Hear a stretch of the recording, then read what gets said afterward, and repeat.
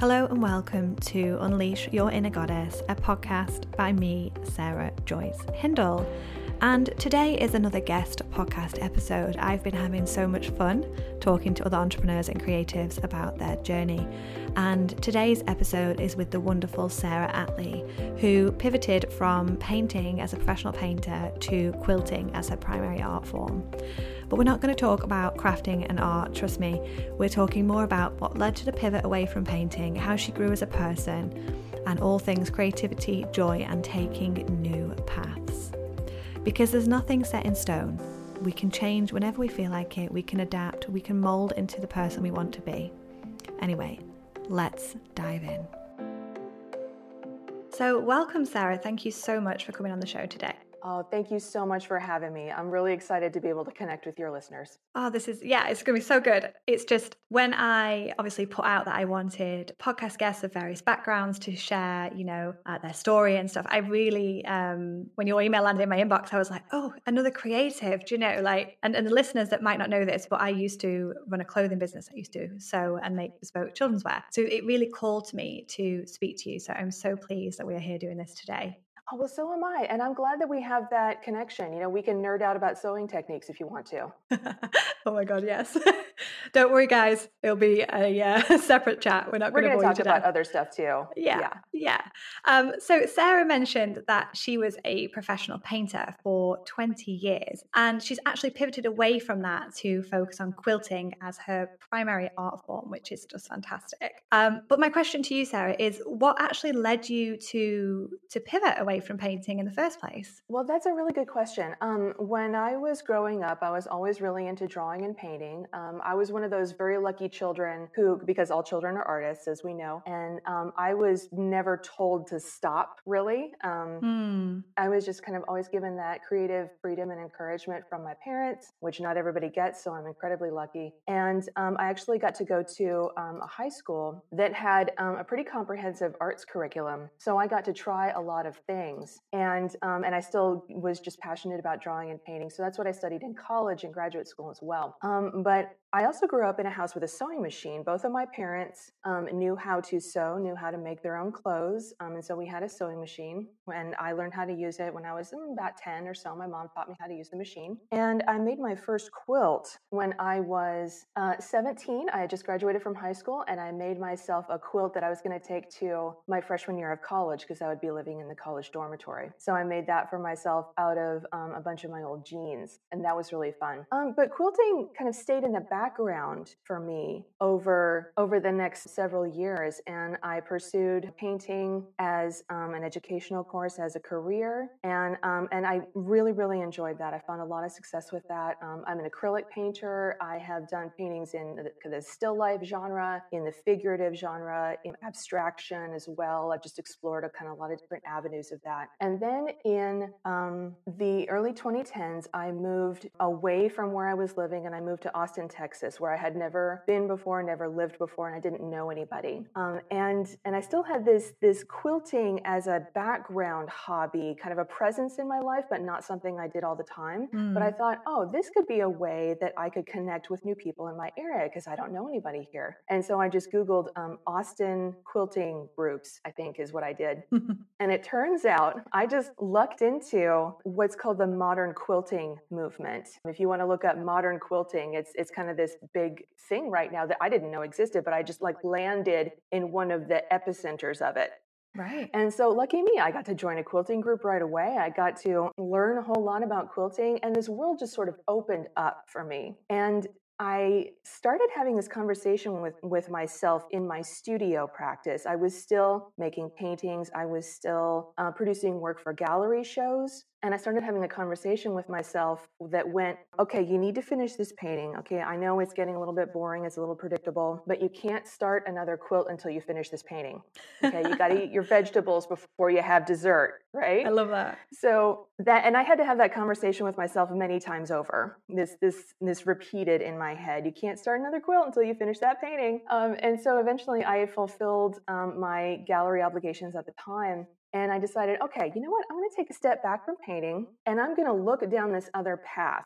I'm going to follow this other path for a while and just see where it goes. And I'm so glad that I allowed myself to do that I allowed myself to make that big change. And I trusted my instincts and followed what was more exciting and interesting to me because I basically have never looked back. I love that. And I love that, like, you recognize that as you're creating these pieces of art, this paintwork, this painting, sorry, that you're sort of feeling that pull almost to go and do the quilting and having to sort of almost coach yourself through that. Like, let's just get this done and then we can do what we want to do. And I think a lot of people might not have then gone, you know what, I'm gonna go full force into that and see where that takes me. They might have gone, well, you know what, I'm actually a painter, so I'm going to continue that. And it's nice that you were able to pivot and have, you know, essentially try something else, go down a different path. Yes, it is. And I like the way you put that. Like, a lot of people might identify as the thing that they do, as one thing that they do. Like, I'm a this, I'm a that, I'm a painter, I'm a sculptor, I'm a photographer. But a lot of people don't do that. Like, I just identify as an artist. I'm a creative person. And the medium that I use for that creative expression does not define who I am. So like I was saying, I was really able to just trust my instincts on that. And this whole path opened up to me that was full of joy and excitement. And I had everything to learn all of a sudden. I was learning new techniques all the time. I was learning from people in my community. I was learning from people that I connected with in the more global community, and learning about quilts in other cultures, in other parts of history. And it became so exciting and fulfilling. So you've got like a well-rounded sort of education, if it were, about all things quilting. I certainly try. And I love something that's particularly exciting to me is when I learn about quilting techniques that are happening in a culture that's completely different from my own. And the quilters in that culture may have a completely different approach to quilt construction, to what a quilt is used for, to what a quilt is made out of. And that is such a helpful reminder that there's no one way to do this art form. Yeah, I think that's really good. It's however fits you as well, you know, like however you want to let that creative side out into that art form, which is lovely. But what I want to talk about, what I want to get into in this episode, is not obviously quilting techniques and all the stuff that we would probably really geek out over. It's actually more about, you know, what went on in that period of time where you were feeling that resistance from painting, you wanted to quilt, and essentially you've pivoted away. I don't know how much painting you do now as a living compared to how much you do as a hobby or anything like that, but I'm assuming it's nowhere near the level that you quilt, and obviously quilting is your business now. So you know, I suppose what I'm asking, I've rabbited on a little bit there, is, you know, what sticks out in your mind during that period of like starting to think, actually maybe I need to go down this path instead? Well, at the time, I had good relationships with a couple of different commercial galleries, and I still do. And I also had recently started a Patreon campaign. And if your listeners are not familiar with Patreon, it's a crowdsourcing platform that works on a subscription model. So you can subscribe to somebody's creative output in whatever form that takes. It's wide open. So I started my Patreon in 2016, and it happens that I feel that my time with Patreon has kind of run its course, and I'm going to actually be closing that down soon and making another pivot. But at the time when I was in this transition between painting and quilting, I had a Patreon audience, and there was a moment of hesitation for me where I thought, am I going to lose people? Am I going to lose followers who would rather see me painting than quilting? And it was just a moment of hesitation because I was also in this place of trusting myself, trusting my instincts. And that was the right decision because I lost nobody. In fact, I gained followers. I gained supporters of my work. New people connected with me because I made this pivot in medium. So it was trusting my instincts was the right decision there. And the galleries that I was working with absolutely came along with me as well. Like, I went straight from showing paintings in this gallery to showing quilts in this gallery, which is another cool thing that I get to do because I'm so familiar through my education and experience with this kind of quote unquote fine art context. I do not like that term. I'm just going to say it now. I make no distinction between fine art and other kinds of art. I make no distinction between functional art and decorative art. I make no distinction between art and craft. It's all the same to me. Okay. I just don't care. So I get to show quilts in galleries, simply because I believe that they should be shown in galleries. And this is surprising to some people, and this is not surprising to some people, but it is a great way to start a conversation with people. Showing quilts in a gallery, I started having this conversation with folks, and it almost became like a party trick. So I would be, picture yourself at an art gallery opening. There's cheese and champagne and what have you, and people are dressed up and kind of milling around, making small talk. And if I start a conversation with somebody, we say, hello, how are you? My name is, and so forth. Oh, so what do you do? Oh, I'm an artist. I make quilts. And it's like almost every single time, the next thing the other person would say is, oh, my grandmother made quilts. Yeah. Or my mother, or my great-grandmother, or I had the most wonderful quilt when I was a kid, and it was so warm and it kept me cozy on winter nights. And so it was just this instant conversation starter that I love so much, because quilting has a different place in our culture than painting does. And being able to tap into that way of connecting with people is such a gift. It's such a gift. Yeah, and there's two things I want to talk about here, but I'll do my best not to forget the second one while I talk about the first one.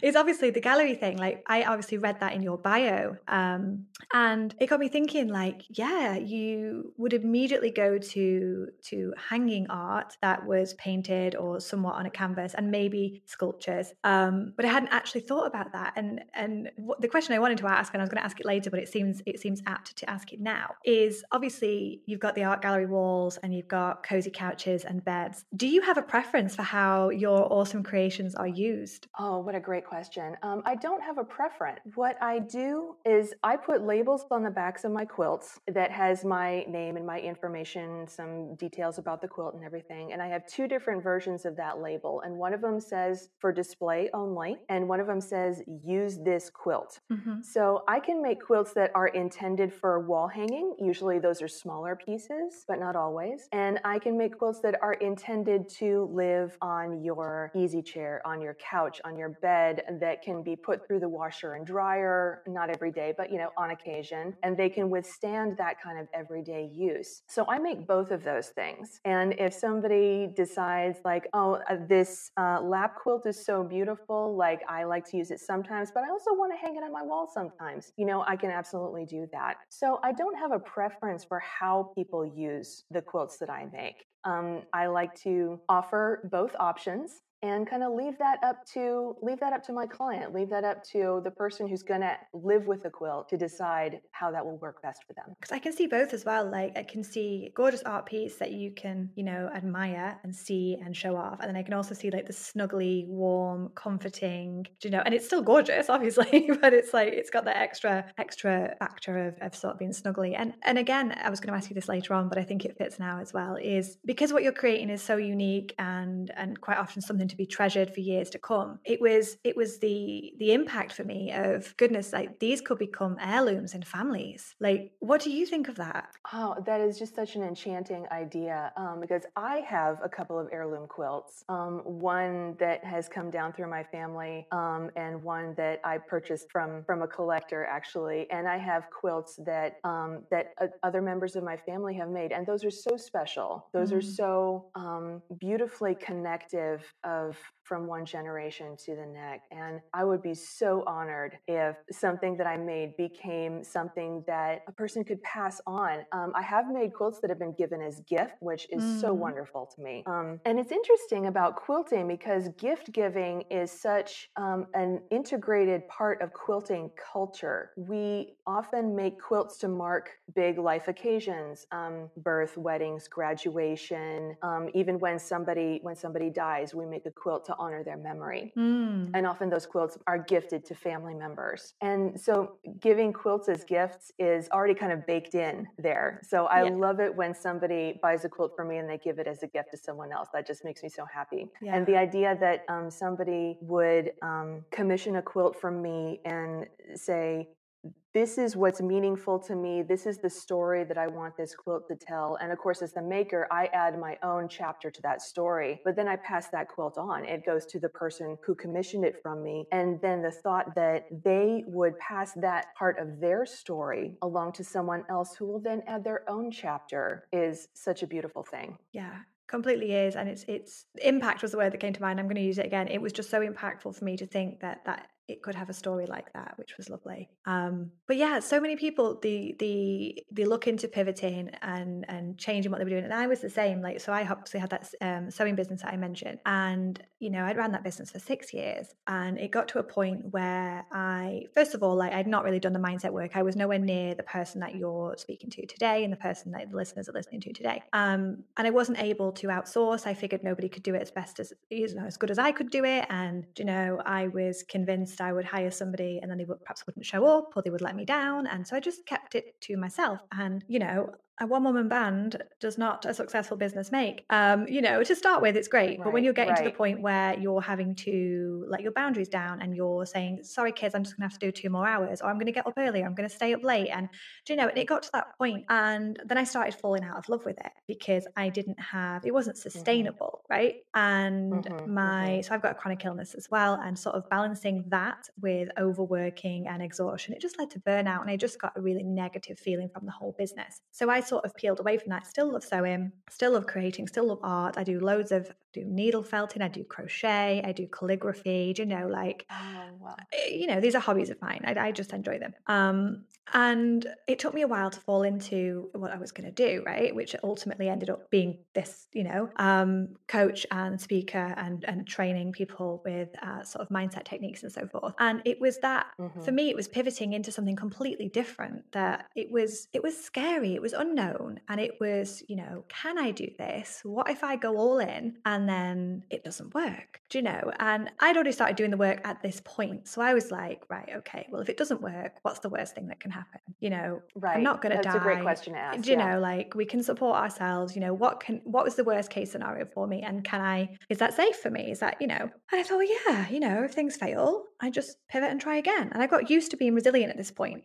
I've been doing the work and starting up and stuff, but I think people can get lost in that transition period of trying something different. And even if you're listening to this and you're thinking, no, I've always known what I wanted to do with my life, with my career, with my business, it might be something else. It might be another part of your life that you're wanting to move away from something, or move into something, or just change something. Because I think we can get so set in, and like we mentioned before, like, I'm an artist, or I'm a writer, or I'm a photographer, or I'm a stay-at-home mum. Like, these things they're fluid. They can change. They don't have to be you for the rest of you. That doesn't define you. It's a part of you right now, but it doesn't have to define you. And I think that was it for me. It was right. I don't have to be a seamstress that runs a business sewing. I could be a seamstress in my spare time, and I could be something else. And it was that point for me where I had to sort of talk myself through and go, okay, well, what would be the worst thing that would happen? But what could be the best thing that would happen for me? What could be the most beautiful, perfect, fantastic outcome of me pivoting away from this that's no longer serving me in a positive way? And what could come from that? What could come from taking that leap, from taking that step? And for me, that was just really magical to sort of get me unstuck and move me through, which is why I'm obviously talking to you about your transition. And obviously you sort of said it worked out really well for you, but what would have happened, do you think, if things didn't perhaps go well? What would that have looked like? I'm glad you asked that. And I'm glad we're talking about kind of this duality of questions, like what's the worst thing that could happen and what's the best thing that could happen? Because I think most people don't ask themselves that second question. So I'm an overthinker. Hello, my name's Sarah. I'm an overthinker. And I sort of keep a mental list of like, if this should come crashing down around me, what would I have to do in order to survive? Like, where are my escape routes? And I'm not going to go through where are the exits? Yes. Yeah. What would I need to do if I need to hit that panic button? And I'm not going to go through every detail of that here, but what remains, like I may have to get a 9-to-5 job. I can do that. I've done it before. I can do it again. I may have to move to a different living situation. I can do that. I've moved lots of times. So things like that, things that I have already been through, things that I've already survived. But what remains after I kind of list all of those things? Okay, so it's like, what's left after I strip away all of these things? What's left in myself? What's at the core of my person? What's at the center of my being? And what's at the center is being an artist. Now, we were talking earlier about how like, I'm a blank doesn't define who you are, but I have that at the center of my person. And I've known that that's always been with me, and it will always be with me, even if the expression of that changes over time, which it has changed many times and will continue changing throughout my hopefully long and happy life. Yeah. So Yeah. that when I ask myself, what's the worst thing that could happen? There's a list of kind of practical moves I could make, but I also must remember that what remains is that creativity. That's always going to be with me no matter what, and I will always find a way to express that no matter what.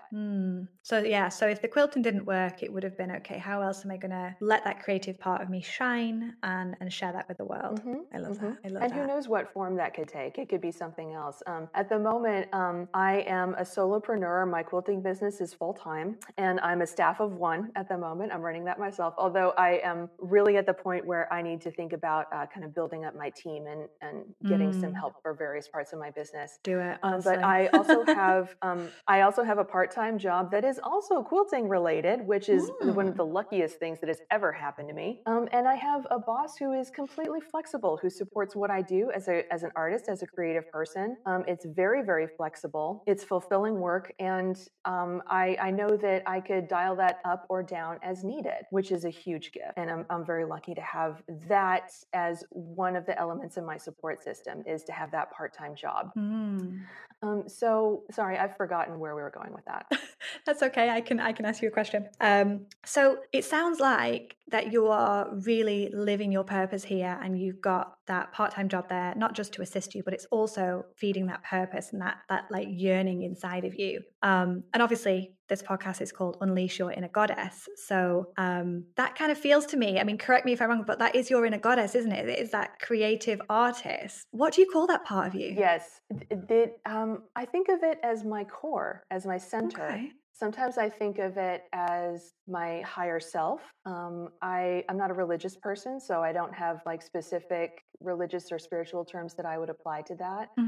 But I think of it as my higher self, my best self, the core of my being, and something that I must listen to. Because when I don't listen to that, other areas of my life can become very painful. And there's another aspect that we haven't touched on yet, which is you mentioned that you live with chronic illness, and I do too. I live with chronic autoimmune disease, and that affects how I run my business, how I run my life, what energy levels I have on any given day, what flexibility I need to maintain in my life in order to care for my body, care for my physical health, care for my mental health. And so that also plays a big role in how I structure my life. So part of my best self, part of my core, one of my core values is that I must listen to my body and listen to what it's telling me, listen to what it's asking for, listen to what it needs. So that's like I'm picturing kind of a classical Greek statue with arms and beautiful draperies and so forth. And so that's maybe like one arm of my statue of my inner goddess.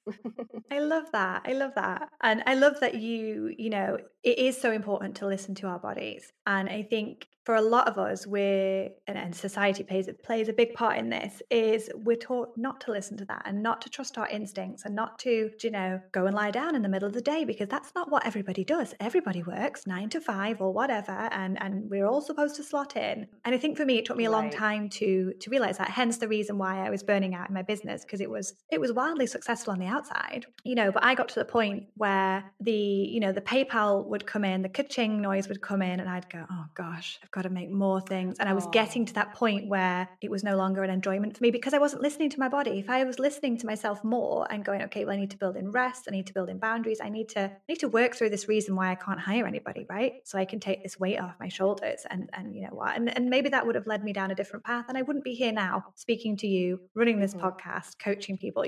Life has a million different paths that you can go down, doesn't it? So I'm not for one second saying that I would take all that back and go down a different path, because it's led me here. But yeah, listening to your body is so important, and then it's the taking action or the not taking action, as it would be in some cases as well, because we can listen to it and go, you know what, I know I need to rest today, but I'm going to ignore that and I'm going to crack on because XYZ. So listen, because I'm listening to external expectations. I'm listening to expectations that come from society that were decided by people 200 years ago that do not have any real bearing on what my life needs to look like today. today. So I need to stop listening to those external expectations and turn my listening inward instead. Yeah. And we don't all need to be cookie cutter anyway. We don't all need to be doing the same thing with the same thought patterns and the same, goodness me, the world would be boring, wouldn't it? Oh, yes. But yeah, no, I love that. Your core and your higher self. I really like that. And before we wrap up this session, I really wanted to, as a creative as well, touch on pricing because, fantastic quilts and bespoke children's wear and whatever that we do with our hands that we create lovingly over hours and hours, they're not going to be on par affordability wise. I say something from the high street, as you know. And for our listeners, it's all that time and research and training and the dedication and the love and care that goes into creating these pieces. So being from a sewing background myself, I can obviously really, really appreciate that. But I'd love to discuss with you what sets apart, bespoke craft like yours from the mass, machine-made products that get churned out and put on the shelves in the shops. What is your take on that? Sure. Well, I have a couple of different angles of approaching that question. One is to remind myself that I have the highest educational degree available in my field, which is a Master of Fine Arts degree, and I have 25 years experience as a professional artist. So if you were hiring somebody that had the highest degree attainable in their field and 25 years experience, what would you expect to pay them? That is what I should expect to pay myself. So that's one angle I use to remind myself that it's okay to charge what I'm actually worth. And when somebody commissions a piece from me, they're getting all of that experience. They're getting all of my lived experience, all of my education, which is ongoing. I am a lifelong learner. I hope to continue to seek out education for the rest of my life. And so they're getting me continually practicing, continually learning, continually improving my skills, and continually trusting my creative instincts and growing my creative instincts. So people are getting all of that. And people are also getting personal attention. When a client commissions a quilt from me, we start with a conversation. We start with me getting to know that person if it's somebody that I don't know already. And so we're forming a professional relationship. And we might also have a friendship as well. That's part of it too. And so part of what I do when I begin a commission piece is I listen. I listen and I ask questions to find out what's meaningful to you, what's important to you, and what do you love? What brings you joy? What brings you pleasure? So it's this whole package of experiences when somebody orders a physical object from me. I make physical objects. That is a reality. But there is so much meaning and experience and all kinds of things that goes into the making of that. So it is not the same experience you would get from buying a quilt at a department store. And that quilt at that department store, you might love it. It might be the perfect thing for you in your home, on your bed, wherever. It might be exactly the right choice for you. And I applaud that. Do what's right for you by all means. The experience that I provide for my clients is completely different from what they would experience buying something online, buying something in Target or wherever. So it's just a whole different level of creation. And that's it, and I think for me, a lot of I'd get two sides of it. I'd get people going, okay, yeah, sign me up. I don't care how much it is. I'll pay it. And then you get people going, okay, I'm going to come back and I'm going to buy it. And some people did and some people didn't. That's fine. Then you get the people that go, but I don't understand. I could buy that from, like you said, Target. I could buy that from anywhere. And it's that, are you quite firm in your security knowing that, yes, we can send them off to Target. That's okay. I know we touched on this briefly before we hit record, but having that safety that it's a completely different product. That's right. Yeah, it's a completely different product. It's something you will not get from any other artist. Even every artist has their own distinctive style, and what I make is going to be different from what another artist friend of mine makes. It's going to be different from what I made last year. It's going to be different from what I make next year. It's also about the kind of this moment in time, this moment where I'm at in my life experience. And I do now in the present feel very secure about my pricing. It's taken me a long time to get here. Okay. It's taken a lot of mindset work, like you talk about a lot. It's taken a lot of education from my community, from leaders in the entrepreneurial community, from leaders in the business community, and from leaders in the artistic community as well. It's taken me a while to get here, but now I know that I'm charging what I'm worth, and I can 100% deliver on that. I love that. And I think that's it. I think you nailed it there where you said I can 100% deliver on that, because that shows that you believe it. And I think as businesses, creators, entrepreneurs, if we don't believe we can deliver whatever that might be, we're not going to be able to back up what we're charging or anything to do with the product or service that we're offering. And just before we finish, I would love for you to, if it's not too off the cuff, to share your biggest tip for those people that are sat listening that maybe do have a physical product, that are sat there, doubting whether they're charging their worth, or, are on the cusp of raising their prices, but can't quite seem to do it. Mm-hmm. Okay, yeah. I am going to quote someone else, and I apologize because I don't know the origin of this phrase. I know I read it on Facebook, and it is stay out of other people's pockets. And it's that simple. You do not know what other people are willing to buy. You do not know how much other people have. You do not know how much other people are willing to pay. You don't know how other people feel about money, about what they have and what they don't have. You don't know whether people operate from a place of scarcity or abundance. You just don't know. You just don't know. So don't make that decision on other people's behalf ahead of time. So don't say, oh, people will never be able to afford this, because people will absolutely be able to afford this, and they will pay for your unique product, your outstanding service, your everything that you bring to the table. It's worth that price tag. Thank you. And thank you so much for coming on the podcast, Sarah. Oh, thank you so much. It's been a pleasure, and I just look forward to hearing more of what you do, because I've been really enjoying this podcast. Thank you. And isn't Sarah awesome? Just popping on really quick before you go and get on with your day to let you know that Sarah is taking commissions for custom made quilts. I'm going to pop her commission link in the show notes, along with all her relevant links, such as her website and how you can connect with her on Instagram. If you are an entrepreneur or a creative with a story to share, whether that's a story about your business growth, your mindset, or a chronic illness, a neurodivergency, or a disability that you have to sort of work around and embrace as you move through your entrepreneurial journey, I would love for you to get in touch with me and pitch me your episode idea. If that's something you want to do, then email me at podcast@sarahjoycehindle.com. I'm going to pop that in the show notes as well. I would love to consider you to come on the show. All right, that's it from me. Have a wonderful, wonderful day. Don't forget to share my podcast. This helps get in front of more listeners and helps it grow. All right, appreciate you. Take care.